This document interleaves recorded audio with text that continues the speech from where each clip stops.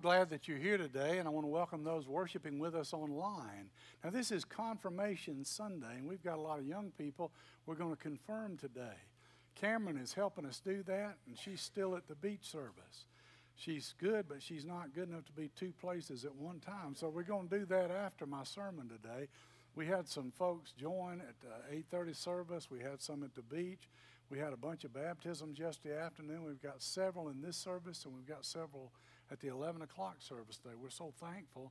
There was about 31 young people that were involved, and at least 25 or so, I think, are being confirmed and joining the church today. So we're grateful to God for that and grateful that you could be here. Now, this message is going to be specifically good for all the people who are being confirmed, but it's good for everybody of every age. So look at the person next to you and say, this sermon is for you. Go ahead and tell them that right now. Yeah. Because it is. It's going to be a good message for all of us. And we're going to be talking about friends today. How many of you have friends? Some of you don't have any friends. That's so sad. I'm going to just stop and pray for y'all. I'm so discouraged. How many of you wish you had friends? How many of you would like to change the friends that you have? Well, listen, having the right friends can have an impact on everything in life. It's crucial. It's so important. And it doesn't matter whether you're a middle school, high school, college, elementary school, or an adult. Everybody, this applies to everybody. The flip side is true as well. If you've got good friends, they'll lead you in the right way.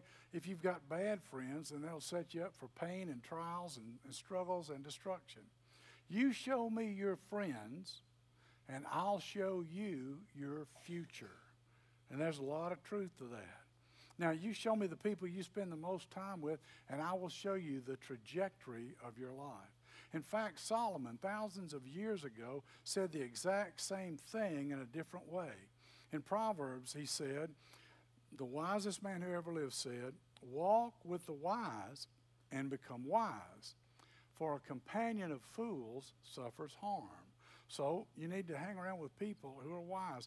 In other words, you need to hang around with people who are better than you, wiser than you, smarter than you, have better marriages than you do, are better dealing with money than you are, and are better leaders, and you will rise to their level.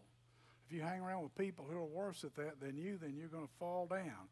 But if you hang out with people who get in trouble, they're going to drag you down. Isn't that true? Somebody needs to say amen to that. That's true. In fact, any area of success in my life, it was directly tied to God using the right people at the right time to do the right things in my life. God used the right people to help influence me in the right direction. On the other side, when I got into trouble, I rarely got into trouble alone. Amen? Yeah. Usually it's those friends of mine that got me in trouble. Really, if I hadn't had them, I wouldn't have done that. You know what they say about preachers' kids, don't you?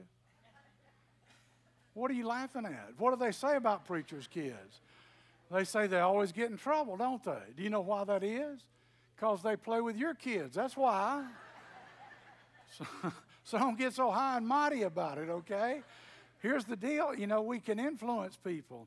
And every time I got in trouble, I was always hanging around with the wrong folks. They're in the wrong direction. So here's what I want you to do. I want you to take a minute. Look on your outline. Everybody got your outline? Look on there and write down some of your friends. Write their names down on that piece of paper. These are people that you know intimately. They know you. You can be honest with them and talk to them. These are your closest friends. Some of y'all are not writing this down, and I can see you. This is the time that I want you to write this down, because this will apply to what we're going to talk about for the rest of the sermon. You're going to be behind. You're going to be lost if you don't go ahead and write them down right now. If somebody's sitting beside you and they're not writing their friends down, just reach over and write some of their friends' names down for them. And as you're doing that, I want to tell you something, because it's important. Sociologists and leadership experts have taught this for years, and it's this principle. Are you ready? You are the average of your 5 closest friends. You are the average of your 5 closest friends. On average, you're not at the highest and you're not at the lowest. Whoever your 5 closest friends are, you're going to be found somewhere in the middle in any category. Now, that's the truth. They've studied this stuff. Financially, You're going to be somewhere in the middle. You're not going to make the most or the least, but you're going to be right there in the middle. If you're pursuing God with all your heart, then 3 or 4 of those folks in your group are doing the same thing, or you wouldn't be doing it that way either. Because your mom was right, okay? You become like those you run with. Amen? That's right. That's the truth. So as you look at these and listen, the question arises, are you hanging out with the right people? See, if you didn't write them down, you can't take the test right now. Do you see what I'm saying? You got to look at them and say, are these good friends? Am I hanging out with the right people?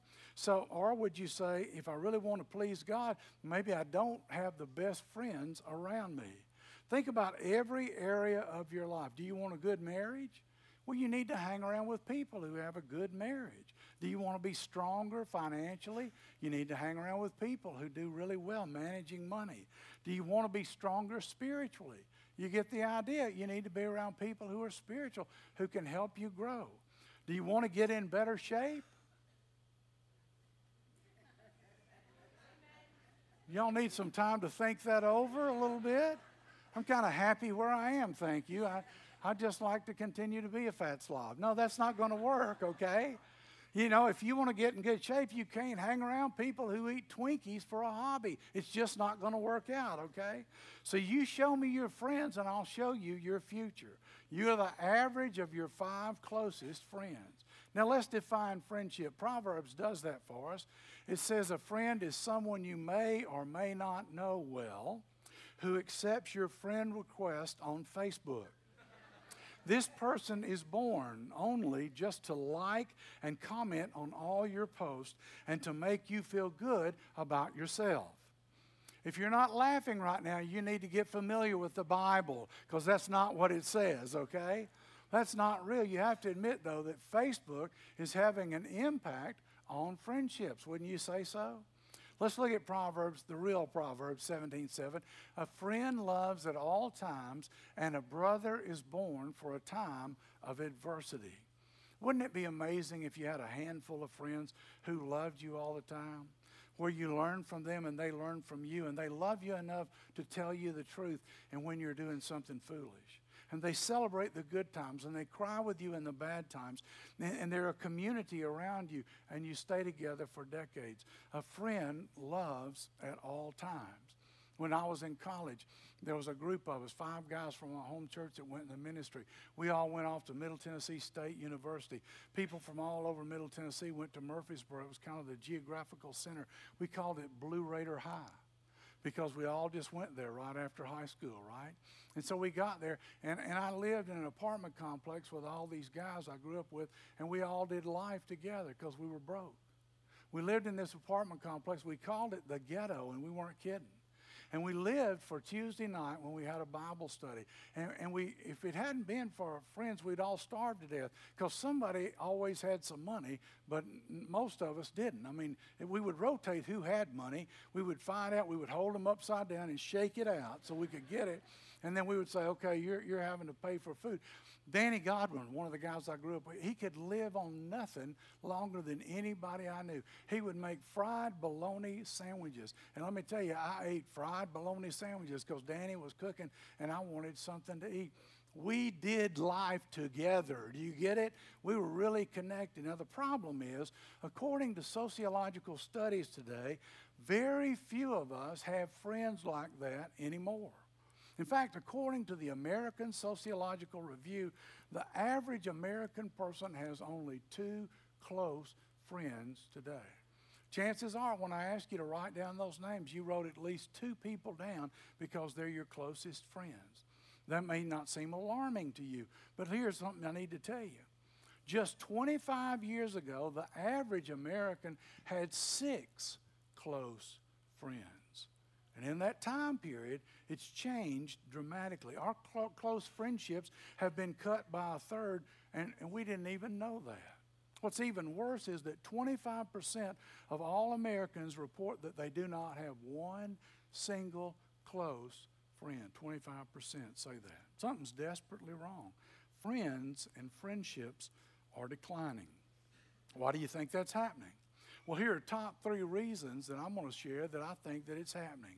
First, number 1, we're increasing our work hours. We work more. Even when we're not working, we're working. I get information on the weekend from people. They send me text messages and emails. I look at it, unless it's an emergency, I say, that will wait until Monday. Say that with me. That will wait until Monday. Then it just feels good.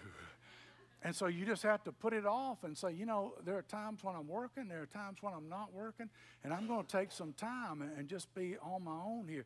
We're connected all the time. We're working all the time. People are working so much, they're not developing relationships. Number 2, there's a rising divorce rate. Rising divorce rates studies show that not only are divorces hard on families, they're hard on friendships. He gets the kids this day, she gets the kids this day. He gets the friends this week, she gets them next week. So they have to split up. They're not friends anymore. So one of them gets the church and the other one has to find another church. And those friendships, they take sides and they break down. Number 3, the explosion of social media. Now listen, I'm not against social media, okay? There's a lot of great uses for social media. But whatever you think about social media, you have to acknowledge that social media is redefining the way that we think about friendship. For example, years ago, I would never dream of fixing my oatmeal in the morning and then calling 25 of my closest friends on the phone and saying, I'm having oatmeal for breakfast. It's right here. I wish you were here so you could see it. I'm having oatmeal today, and I just wanted you to know about it because we are like that, and it's important that you know what I'm having today. I'll let you know about other details of my life as the time goes on. But now, we think nothing of broadcasting, I'm having oatmeal this morning. And what do? You take a picture of your oatmeal in case people don't know what it looks like, to show everybody that you're having oatmeal for breakfast. And what experts say is that now, rather than becoming concerned about being face-to-face with people and having intimate relationships, we're becoming obsessed with our online image of what people really think we are because it's online, right? We'll share our hearts and our thoughts, and we'll broadcast them. We'll put them on Facebook. We'll post our feelings. Somehow we'll ask somebody to pray for us, and then the best we can, we'll take a picture of ourselves, and we'll do a snapshot, and boom, it's out there for everybody. And if we don't like the light, we'll take another picture from a different angle and make it just right. And then we'll put a filter on it, and then we'll make it look better, and then we'll frame it so that it looks just right. And then we will carefully craft the perfect statement, and we'll upload it in a moment of time, and then we'll sit around waiting for our friends to comment on it. Oh, look, 5 minutes went by. Ooh, 7 likes. I'm doing pretty good. And this is a good picture. Okay, I'm connecting with people because of that. That's what we think. And there's nothing wrong with that. But to stay in touch with people, it needs to be a supplement to relationships and not a replacement for relationships. And so often, people are allowing that to replace the intimacy in their relationships. So what you have now is you got more likes, you got more fans, you got more followers, you got more Facebook friends. But people say, I feel more alone today than I ever have. Something's wrong. Something's not right. Something's missing. Because we can't use that as a replacement. It can only be a supplement. So let me tell you where we're going for the next 3 weeks, okay? Because you want to know, don't you? Right? Look at me and say, Joe, I want to know. Well, I'm glad because I'm going to tell you right now, okay? Next week, we're going to be a message on one friend away. You're one friend away from changing your destiny.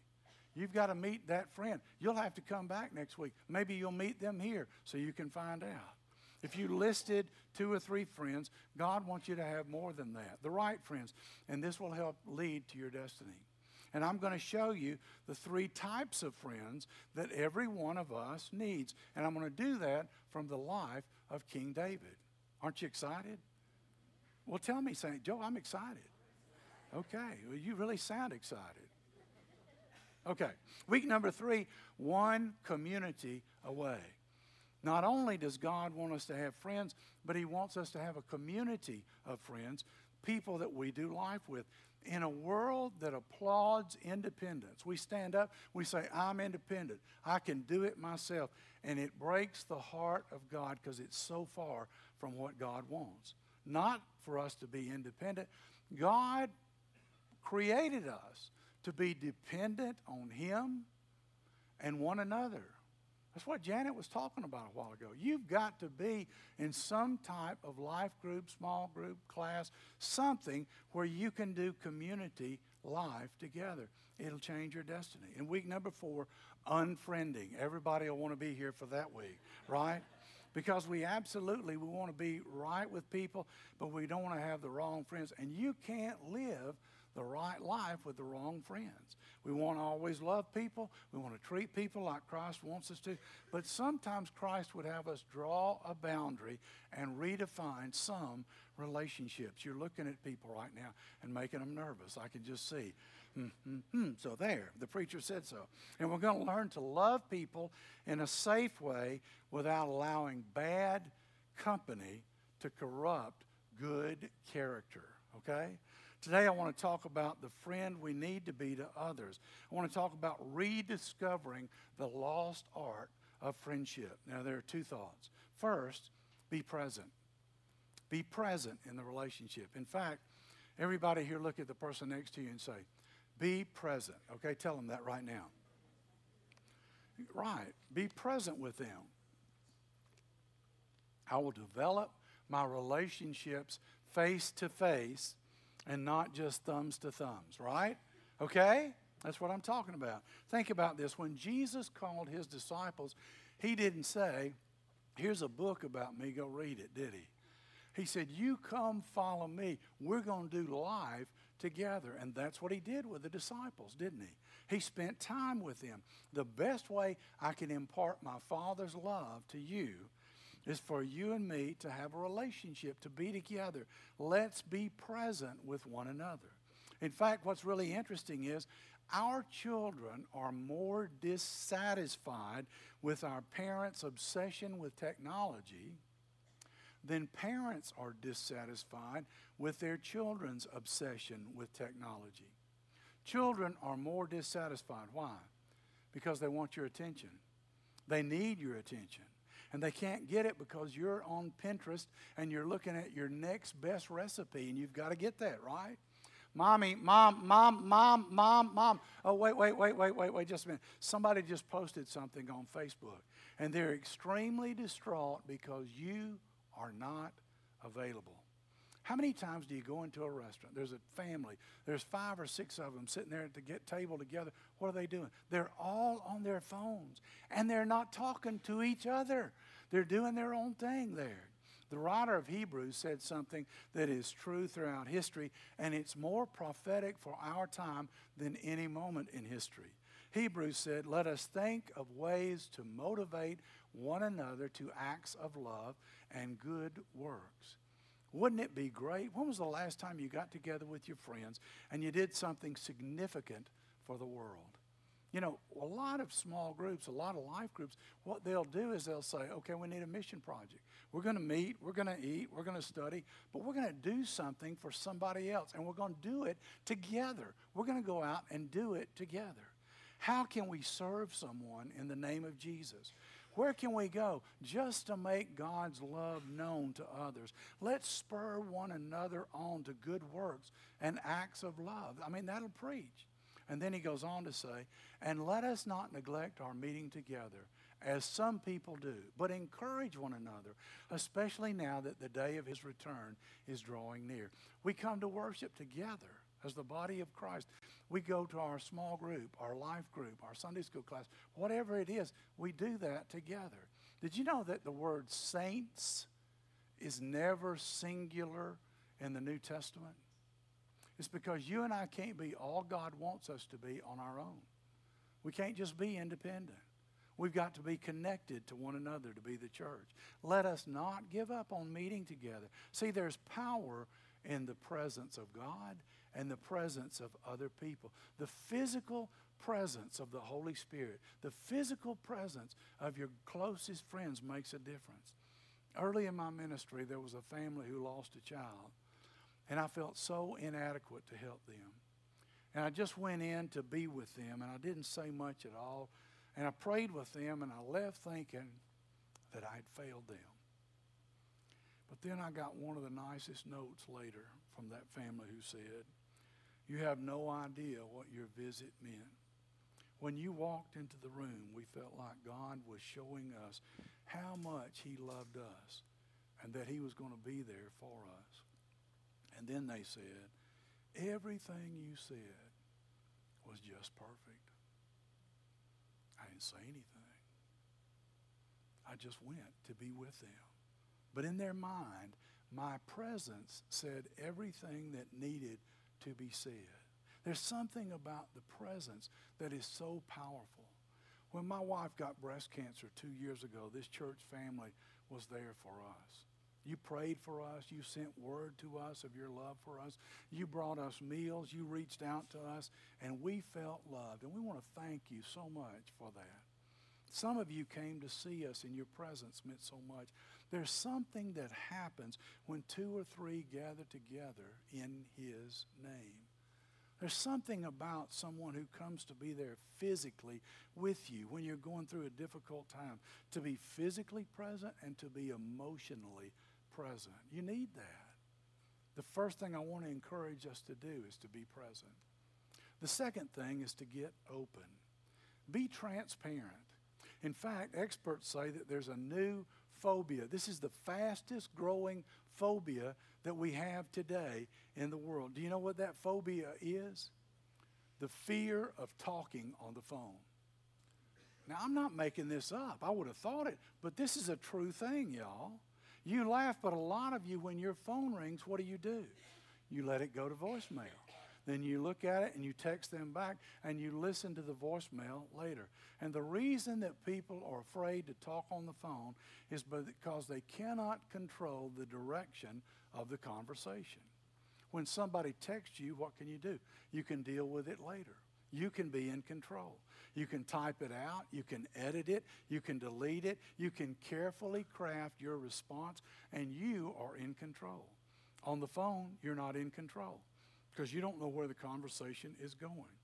Did you know that now they're saying because people don't know how to talk on the phone, now they don't know how to get off of the phone. They don't know how to say goodbye. They don't know how to end the conversation. So they don't want to talk to anybody on the phone because they don't know how to get off. Bye. That's it. That's all it takes right there. Which is really interesting because now people do not know how to share their hearts. They can share their hearts on a Facebook post, but they don't know how to do it face to face. Get open, be transparent. In fact, in James it says, confess your sins to each other and pray for each other so that they may be healed.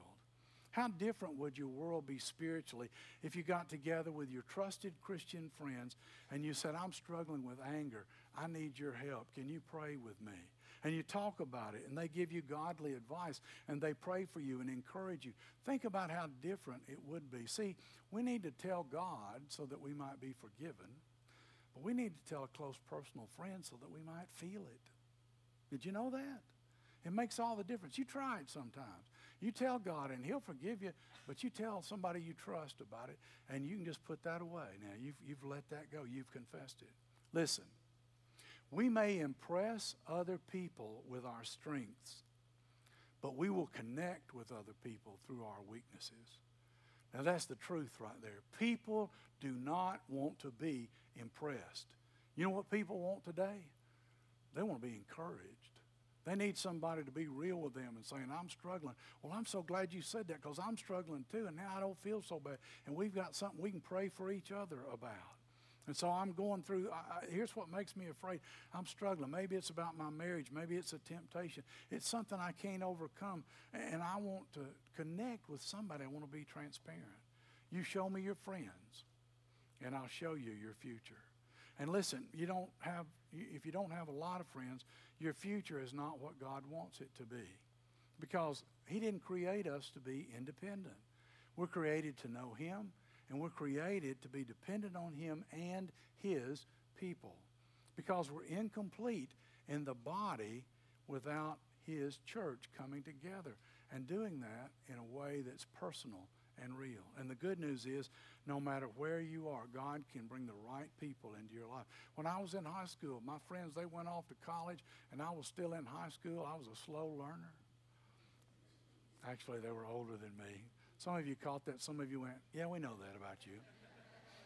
We could have told you that, dummy. Okay, well, here's the deal. They went off, and they were at Middle Tennessee State University, and they were having Bible study together, and I was still in high school. And I brought the football boys in. I played football, and I stood up, and I witnessed to them in the locker room. And to my surprise, they listened. And they said, well, that's good. And they didn't make fun of me. They just said, we're not ready to do that now. But later on, some of them did get ready to do that, and they came and told me about it, and they accepted Christ, and they wanted me to know about it. But I waited, and God gave me a whole new set of friends and people that I could be around, and it made all the difference for me. And we really did life together. But it's not going to happen by accident. It's going to happen on purpose when you and I open up to what God wants to do in our lives. Let's pray together. Father, we're just so grateful for the foundation of friendships. And we pray, Lord, that you would just use our friendships to draw us closer to one another and to you. That you would send us the people that we need to be around so that we can accomplish all that you want to accomplish. And we will thank you for that. In Jesus' name I pray.